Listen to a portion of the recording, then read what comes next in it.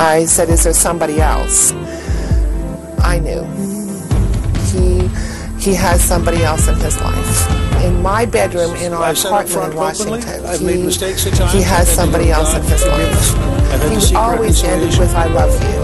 I said to him, we've been married a long time. He said, yes, but you want me all to yourself. Every personal friend I have who knew us in that period says the story was false. Vicious, despicable. And I am in my bedroom in our apartment in Washington. He was asking to have an open marriage, and I refused. Callista doesn't care what I do. That she was going to help him become president. Didn't look like help to me.